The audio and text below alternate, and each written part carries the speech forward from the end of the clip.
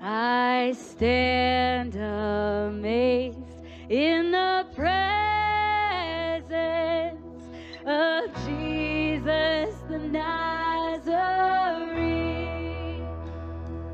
and I wonder how he could love me, a sinner condemned unclean.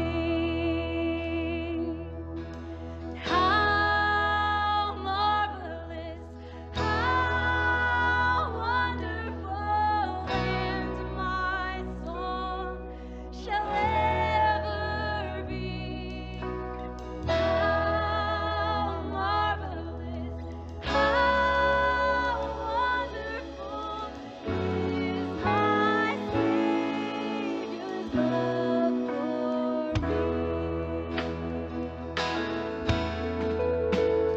He took my sins and my sorrows, he made them his very own. He bore the burden to Calvary and suffered and died alone. How marvelous, how wonderful, and my song shall ever be. How marvelous, how wonderful is my Savior's love for me. When with the ransomed in glory, his face I at last shall see, it will be my joy through the ages to sing of his love for me. Sing it out, church. How marvelous, how wonderful, and my song shall ever be. How marvelous, how wonderful is my Savior's love for me.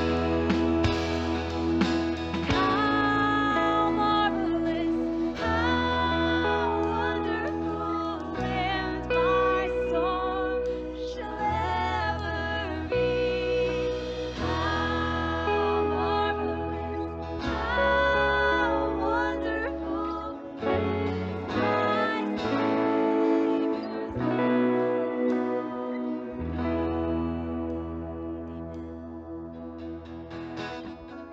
Nothing can separate, even if I ran away, your love never fails.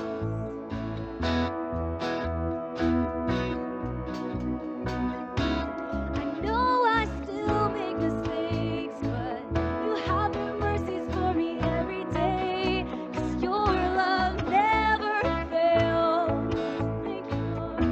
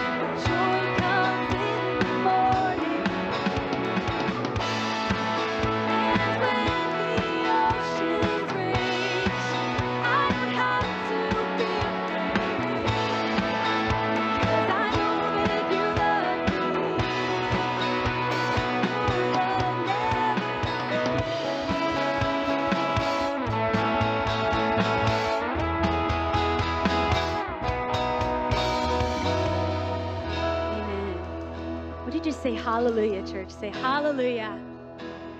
Say it again a little louder. Hallelujah. Hallelujah. He is holy and he is worthy of our praise this morning, isn't he? Let's keep singing. Worthy is the Lamb who was slain. Holy, holy is he. Sing a new song to him who sits on heaven's mercy seat. Sing that again. Worthy is the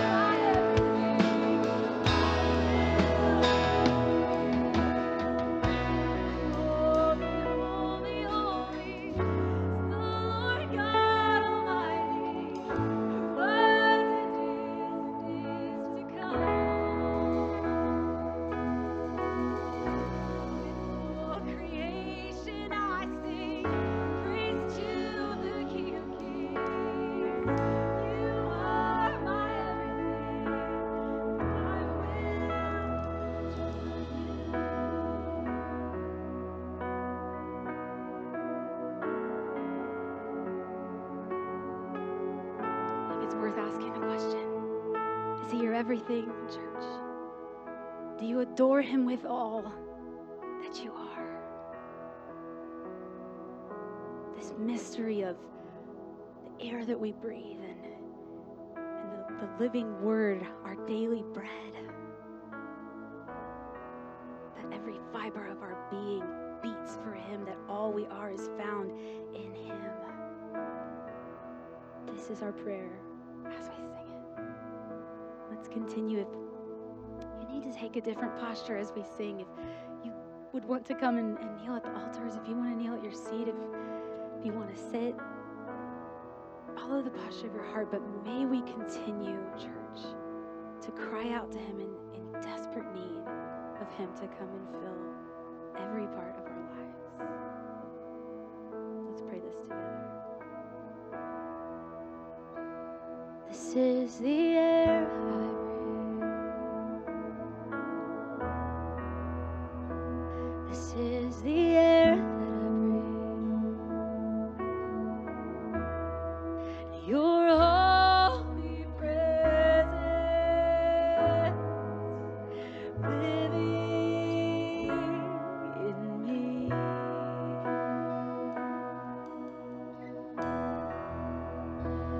This is my daily bread.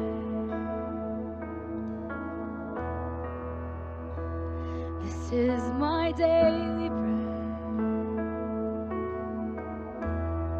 It's your very word spoken to me, and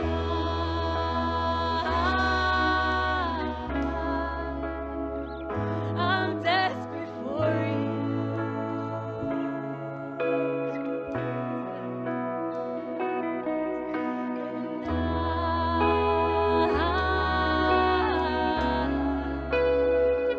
I'm lost without you.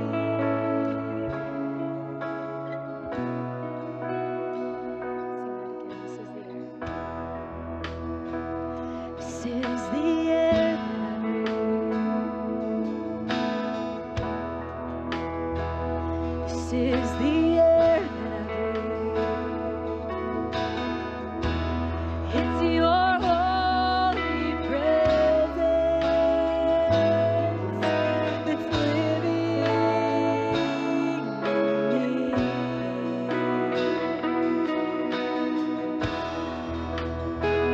This is my daily bread. This is my daily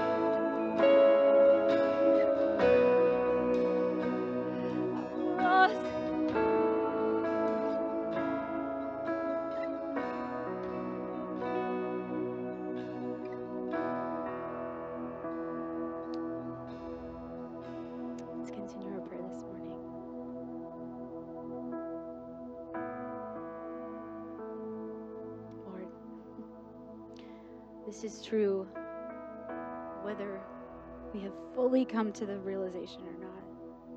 We are desperate for you and lost without you.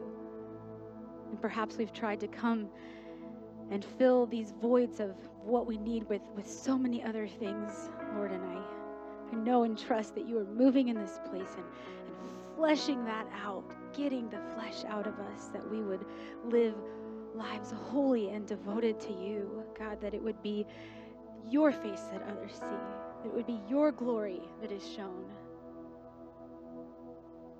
Lord, we know that you're moving, and I just ask that you would help us be aware of your presence, Lord, as we move throughout this service, Lord, as Pastor Josh comes and brings the word that you've laid on his heart. God, may it be your words flowing through him, and may our ears be open to you and the voice of your Holy Spirit. Lord, we know that an encounter with you is impossible to leave unchanged, but that we must come with open hands and open hearts to however you would speak. Help us, Lord. Help us hear you. Help us respond. Where we might want to hobble, would you help us? Lord, I do ask that you would just bring peace to those in our congregation that may be hurting. Lord, we know that you have never promised that following you would be easy. You never promised that this world and that this life would be without trouble. Lord, but you promised to be with us, and that we can have hope that you have overcome the world.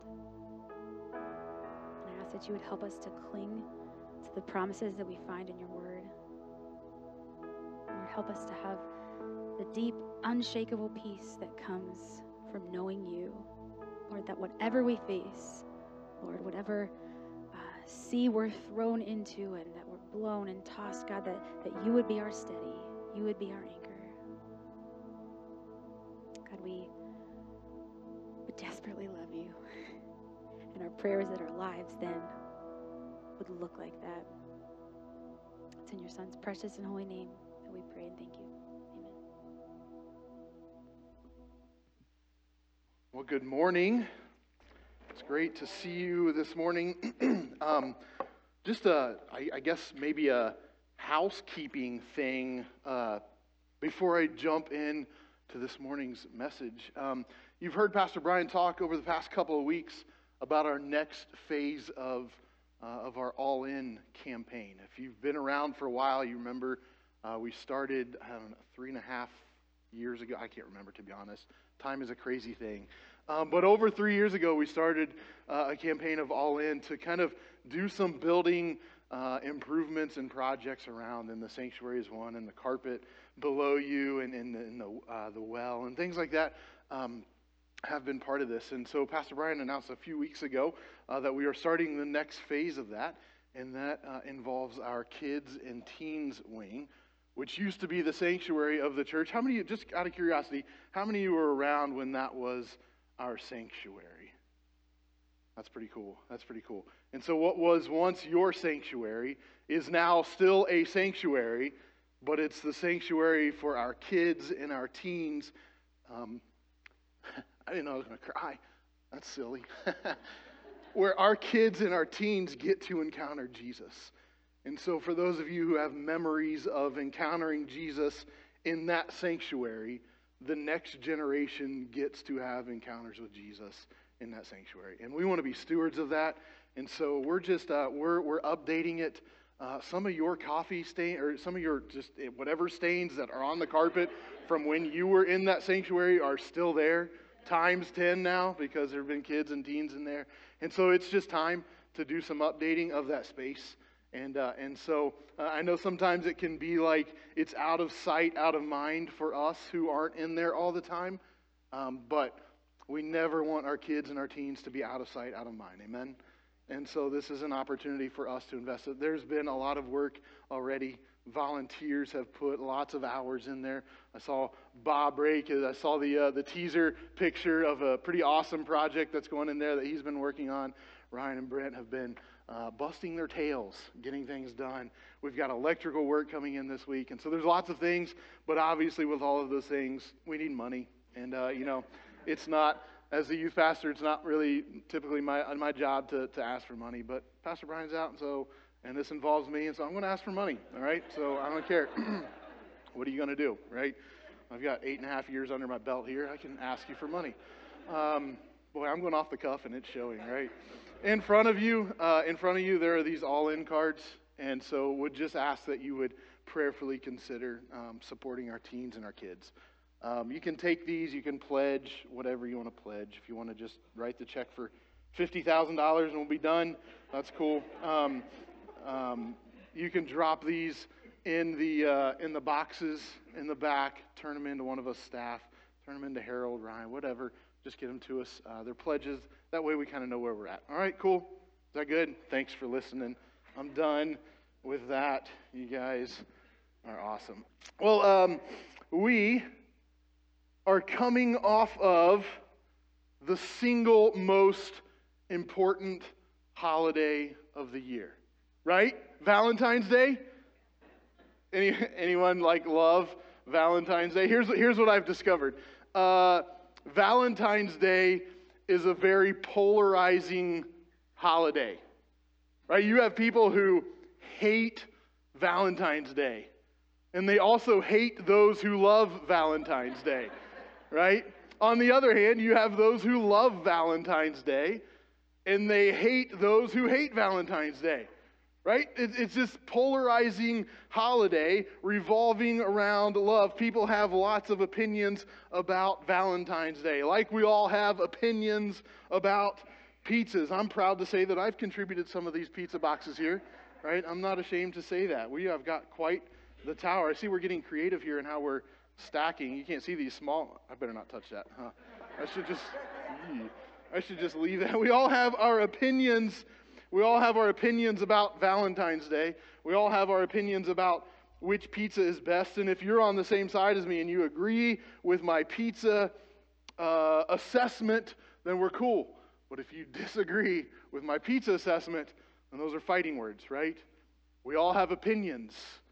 Perhaps at times our opinions become idols, right? But we're not talking about opinions today. That's another topic for another day. But we are continuing our Gods at War series,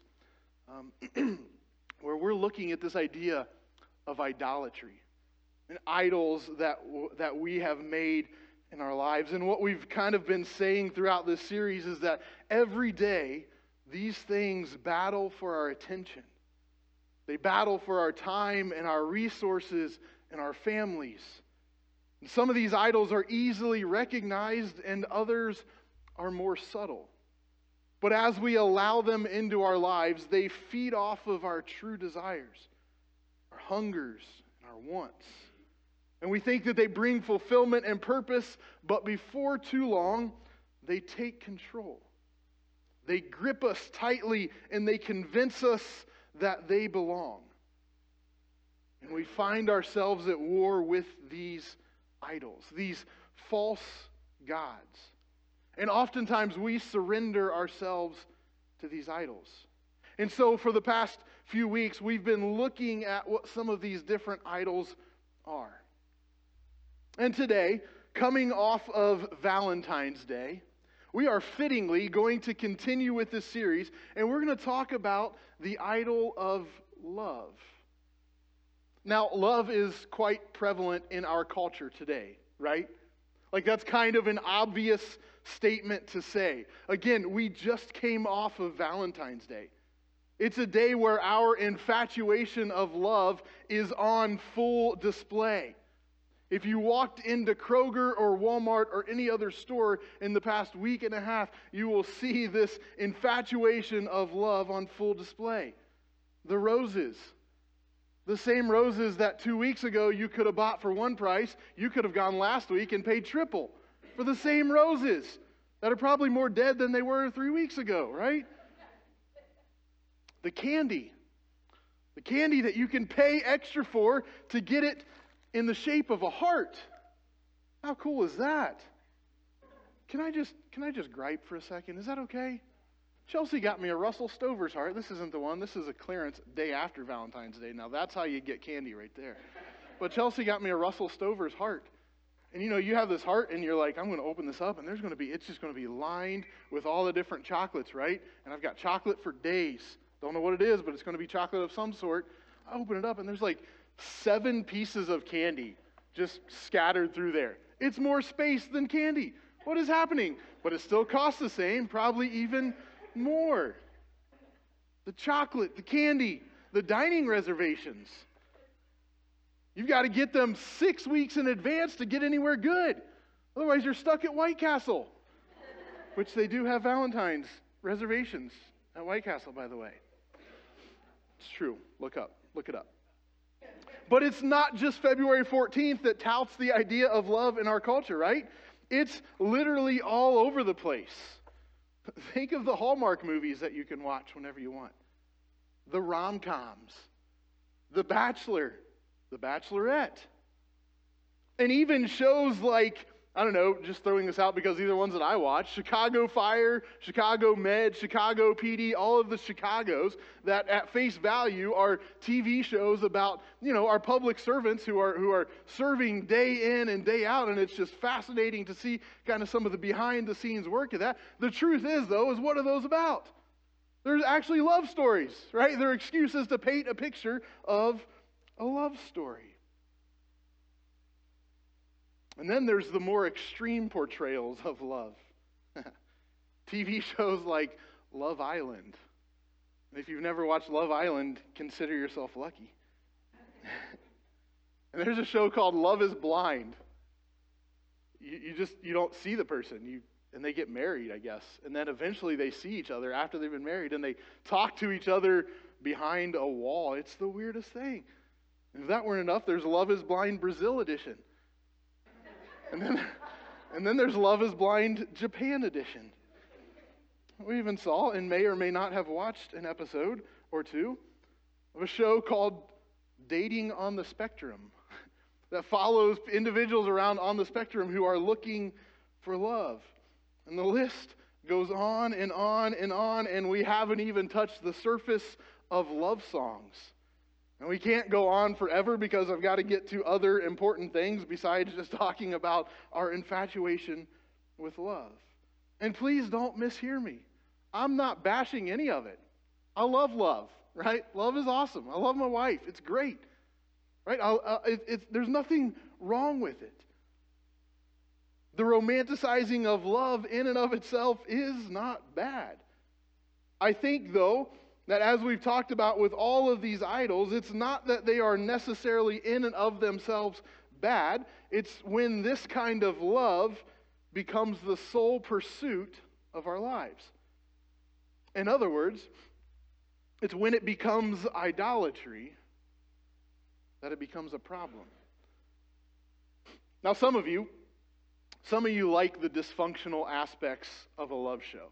Right? That's why you watch these, because you just love to see the dysfunction that is on full display in these love shows. Some of you have all of those shows queued up in your Netflix, and you just love to see the craziness that unfolds. There's no shame there, right? It's entertaining. But can I introduce you this morning to another source, another option for you to find these dysfunctional love stories? It's the Bible. The Bible. The Bible is full of dysfunctional stories, specifically dysfunctional love stories. And this morning I want to invite you into one of those stories in particular. We're going to be, this morning, we're going to be in Genesis chapter 9. If you want to go ahead and flip there, by all means, go ahead. We're not going to read the entire story that is involved here because it would take up too much time. But in just a minute, we'll pick up in the story in Genesis 29. This is a story that has lots of dysfunction. This story has lots of dysfunction. I also want to say from the very beginning that there are lots of directions that this story could go. And the things that I'm kind of pulling out of this story for this particular sermon are in no way intended to minimize some of the other stuff that may be found in here. In fact, there are some things in this story that will leave you scratching your head and wonder what in the world is happening here. And I don't want to minimize that this morning, but it's simply not where we're going to land today. So in Genesis 29, we find the makings of a true love story, the kind that you would expect to find on reality TV. It's a love story, though, that takes an unexpected turn, like many love stories do. This story begins when a man named Jacob falls in love with a young, beautiful woman named Rachel. Now, we don't have time again to read the entire story of Jacob and Rachel and how this all plays out, but let me kind of catch you up with where we're at. Jacob was the second-born son of Isaac. He was the younger brother to Esau. Now, if you remember, Jacob receives, or rather Jacob steals Isaac's blessings. And after he does this, he goes about on his own way. He separates from the family, and he goes on his own way, and he goes to find work. He goes to try to find a place to settle down and a place to work. He goes in hopes of finding family. And as he goes on his way, he happens upon some flocks of sheep. Now, come to find out, this particular flock of sheep that he had stumbled upon was the flock of Laban. Laban, who happened to be Jacob's maternal uncle. Now again, just a fair warning, there are parts of this story that are just kind of weird. And there's parts of love stories throughout the Bible that, quite frankly, are just weird. And it's just what it is, right? We have to understand that we can't just plant these stories in our culture and just go about our business. But we can't get sidetracked with that this morning. So Jacob, he comes upon this flock of sheep, and he finds out it's Laban's flock. And Laban happens to be kind of who he was looking for. When he set out on his own, he had finding Laban in his mind.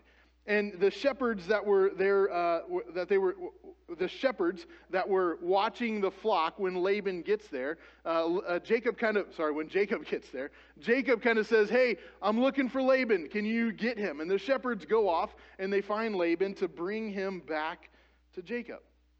And while Jacob was waiting for Laban, Laban's second-born daughter, Rachel, starts to come towards where Jacob was while he was waiting with the flock.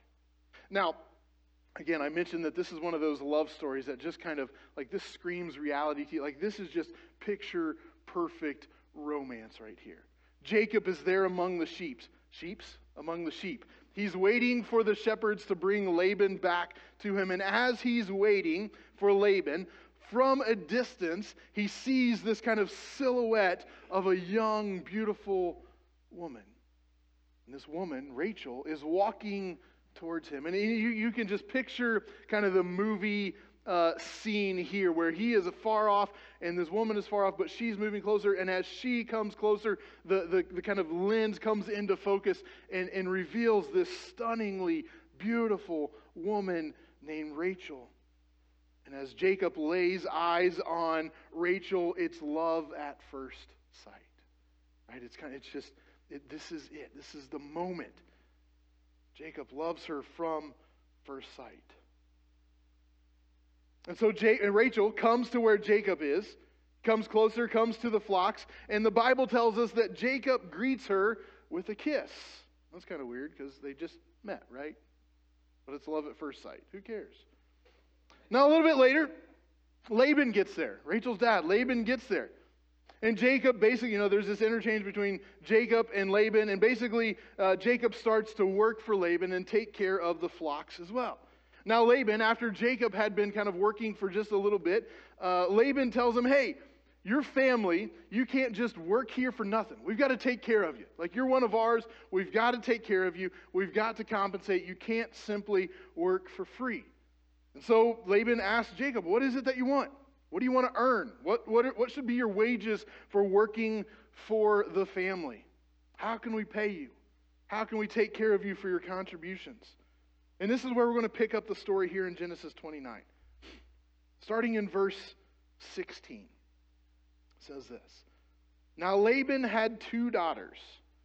The name of the older was Leah, and the name of the younger was Rachel. Leah had weak eyes. There's some weird translation stuff that comes out as weak eyes in the NIV, and there's several other transitions, but this is the more important part. But Rachel had a lovely figure and was beautiful. See what I mean? This is like real romance movie stuff here.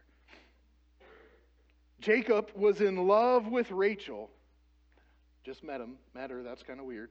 Jacob was in love with Rachel and said, I'll work for you for 7 years in return for your daughter Rachel. Laban says, well, it's better that I give her to you than some other man. Stay here with me. Work for me for 7 years and my daughter will be yours. So Jacob and Laban, they enter into this agreement to work for 7 years for the promise of Rachel. Now, how's that for commitment? All of you lovers of love are like, aw, that's so sweet. Like, he's so sweet. He worked 7 years to get Rachel. That's commitment. How wonderful is that? Now, working for the wife in this context, in that culture, was not an uncommon thing, right? But maybe 7 years may have been a little bit excessive. But Jacob was good with it. He was fine with it. He had no problem with it. And if that wasn't sappy enough, let's keep reading. Listen to verse 20. This is going to make you gag. So Jacob served 7 years to get Rachel, but they seemed like only a few days to him because of his love for her.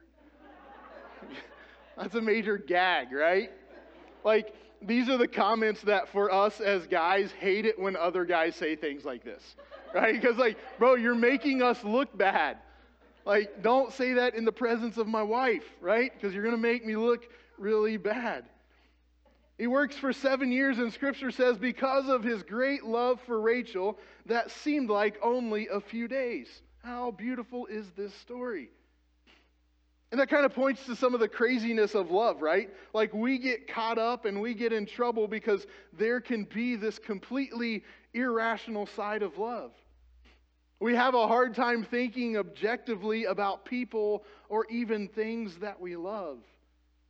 Our emotions sometimes get involved and we simply don't see things clearly. But let's continue on in the story. Verse 21. Then Jacob said to Laban, "Give me my wife, my time is complete, and I want to make love to her." Jacob approaches Laban as his 7 years are completed. He's done his commitment. He's done his time. He's earned his wife that was agreed upon. It was time to consummate this marriage. And now comes the twist in this story. The twist that makes this love story Netflix worthy. As we approach this twist, I want to kind of first draw your attention back to the history of Jacob. Now, if you don't know this about Scripture, Scripture is full of ironic connections. And I want to point one out to you here this morning. Remember the story of Jacob. Jacob was the second born of Isaac. And Jacob had deceived his father into stealing his father's blessings from his firstborn brother Esau. He had taken advantage of the lack of sight in Isaac in his old age, and he had taken advantage of him and stolen the blessing of the firstborn Esau. Remember, as we go on in the story, remember the deception that Jacob was involved in. Because now it seems as though this deception is coming back to haunt him. Listen to verse 22 through 25. So Laban brought together all the people of the place and gave a feast. But when evening came, he took his daughter Leah and brought her to Jacob. And Jacob made love to her. Now again, this is kind of where weird cultural things come into place. It would have been in a tent where there was not really a whole lot of light, and they would consummate their marriage. Do you remember the connection there of kind of the lack of sight and deception takes place. Jacob made love to her. And Laban gave his servant to Zilpah to his daughter as her attendant. When morning came, there was Leah. So Jacob said to Laban, "What is this that you have done to me? I served you for Rachel, didn't I? Why have you deceived me?" My, how the turntables, right? That was an Office reference. Again, there are these cultural things that we don't necessarily understand, but essentially Laban deceives Jacob into consummating his marriage. But instead of consummating the marriage with Rachel, he consummated the marriage with Leah, the firstborn. Again, see the ties between this idea of the first and secondborn and deception. There's these flashbacks to what Jacob had done to Esau. And so Jacob approaches Laban and says, "What have you done? This is not what we agreed upon." And Laban essentially tells him that that's not how we do things here. The firstborn always goes first around here. So what happens? Well, Laban requires another 7 years for Jacob to earn Rachel. And Jacob is smitten in love, and so he does it. And after 7 years, eventually, Jacob marries Rachel, the one that he loved, the one that he had been working for 14 years.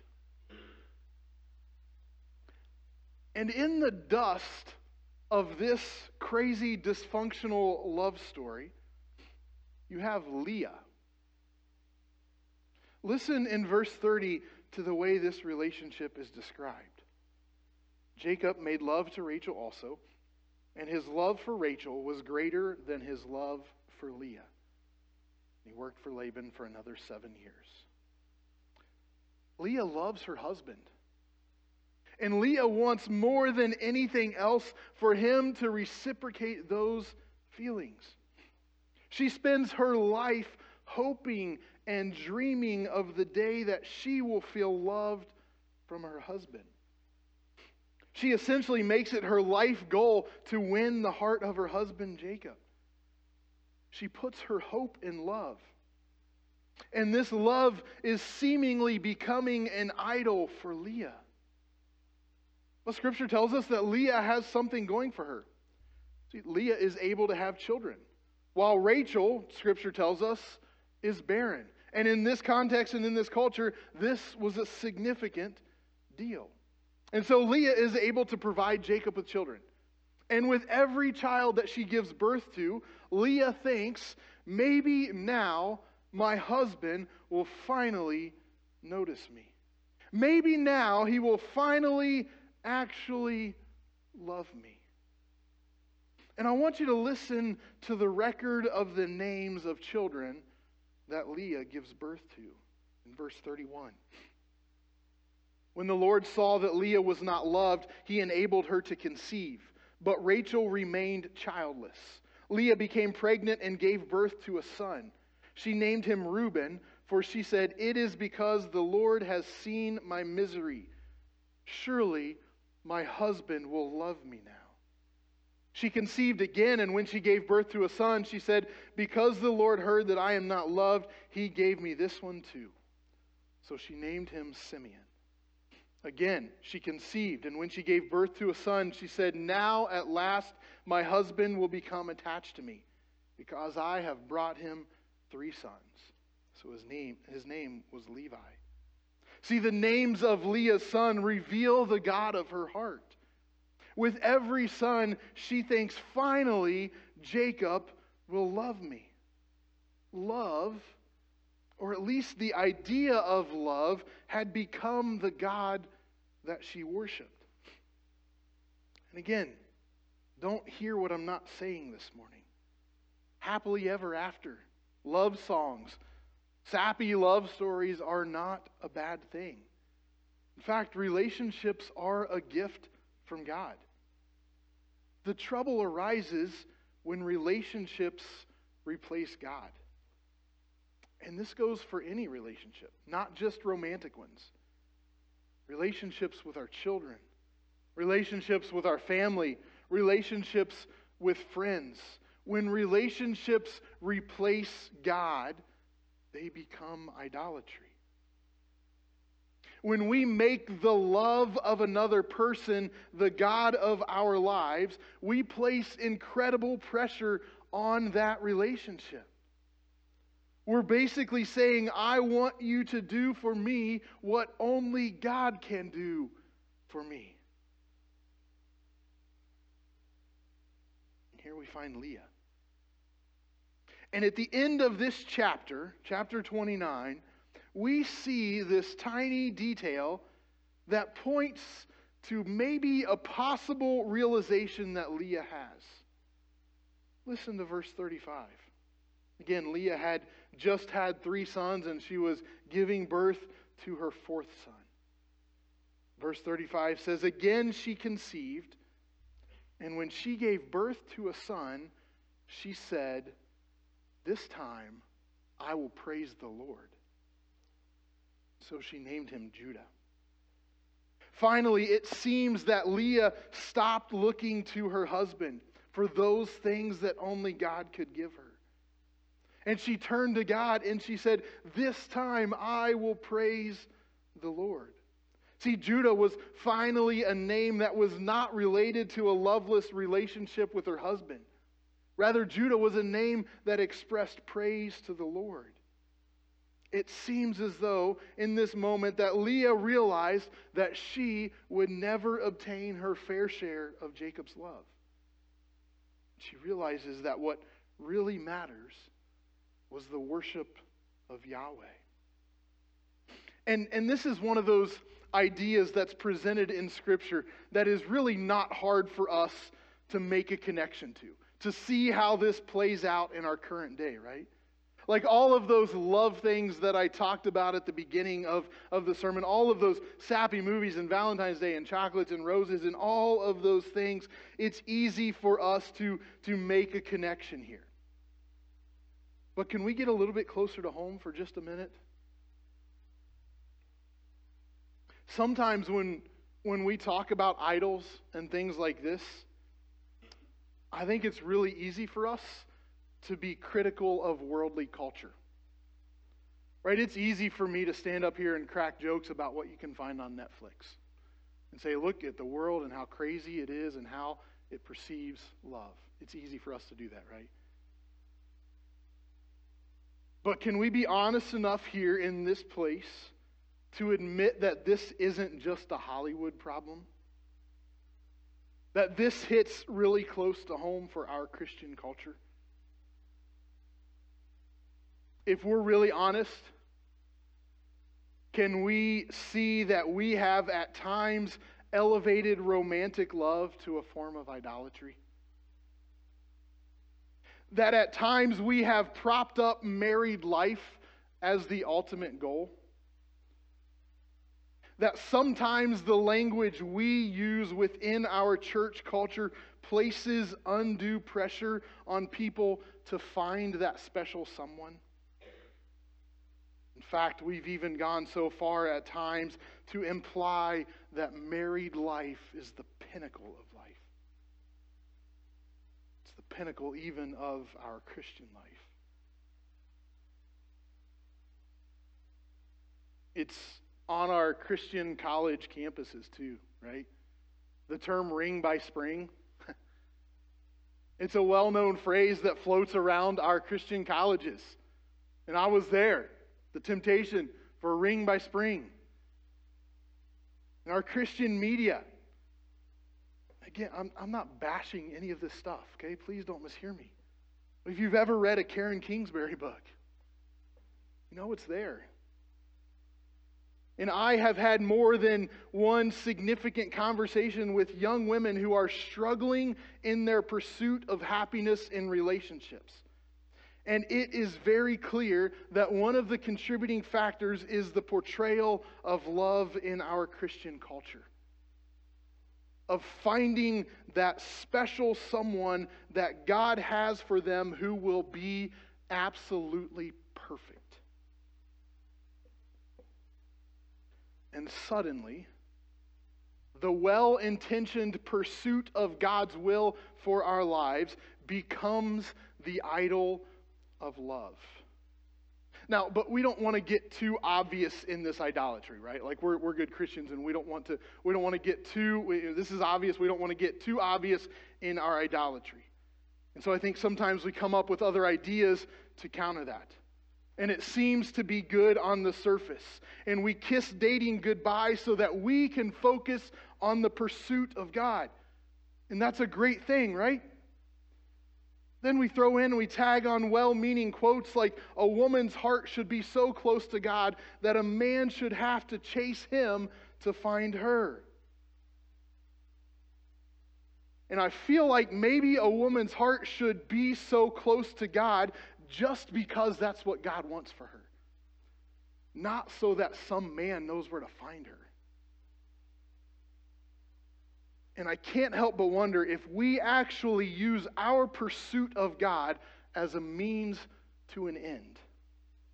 Specifically in this scenario, as a means to the end of romantic love. Like, I'm going to focus on my relationship with God for this season so that eventually I will find the right girl. Guilty. Can we go back to Leah for a second? From my reading of this story, there seems to be no evidence that this praising of the Lord changed Leah's standing with Jacob. It does not say in Scripture that because Leah finally repented of her idolatry and turned and praised God, that eventually God gave her the desire of her heart. And Jacob loved her more. Scripture doesn't tell us that. We don't see that. And so the temptation, I think, is to give into praising God so that, in turn, we get the desires of our heart. But then, if we're honest, we're simply worshiping the idol of our desires. When it comes to the pursuit and the worship of God, I will praise the Lord has to be our end game, not simply a means to another end. Can we go to the verse in Joshua that we've been pointing to in each week of this series? Joshua 24:23 says, "Now then, said Joshua, throw away the foreign gods that are among you and yield your hearts to the Lord, the God of Israel." I wonder, have we made love one of those foreign gods that prevents us from yielding our hearts to God? I understand that in this congregation, there is a broad demographic here, right? We have young teenagers, we have older teenagers, we have college-age students, we have young married, we have older people, we have single, we have married, we have divorced, we have widowed, and the experiences represented in this church are very broad. Perhaps it may seem difficult for you to apply this particular message to your life where you are today, right? Because I've already found love, or I've already got that special someone, and things are great, and so it can be hard to find our place in this idea. But can we take a look at the root of this pursuit of love? I think when we look at the root of this, we can all find some common ground. I think at the root of this idolatry of love that we see represented with Leah, we simply find the desire to be accepted. We find the desire for approval from other people. Surely now, after giving Jacob all of these sons, he will love me. He will notice me. He will approve of me. He will accept me. He will finally see me. And those are all desires that we've had, right? And I don't want to imply that those desires are bad, because I don't think that they are. It's when they become our sole pursuit that they turn to idolatry. So wherever you find yourself this morning, may I encourage you to find a way to respond as Leah did after son number 4. after Judah was born, may you find a way to respond, whatever your circumstances are, with this time I will praise the Lord. Will you pray with me? God, thank you so much for your love, for your portrayal of love, real, true love. God, we confess that we have at times put our desires for love, affection, attention, acceptance of other people, we've put that at the forefront of our minds. God, we repent of that. Would you forgive us for that? May our response to that be, this time I will praise the Lord. God, we confess that as the church, we have sometimes contributed to this idea. Where we have at times made the pursuit of romantic love an idol. We repent of that. Forgive us. May we teach this idea that regardless of our circumstances, regardless of the acceptance of another person, I will praise the Lord.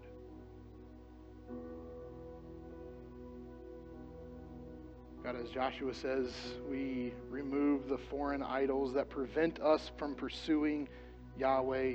We take this opportunity to do just that this morning. We want to focus on you, and we only want to praise you. So God, throughout this week, would you show us those areas in our lives where those foreign gods, those idols, are taking a stronghold? Even as we enter into Ash Wednesday and Lent, what a great time for us to reflect on our lives, these ideas of idols, to repent of those, to turn towards you. God, we pray that you would go with us from this place. May we carry your grace and peace to our community and to our world. In Jesus' name we pray. Amen. God bless you.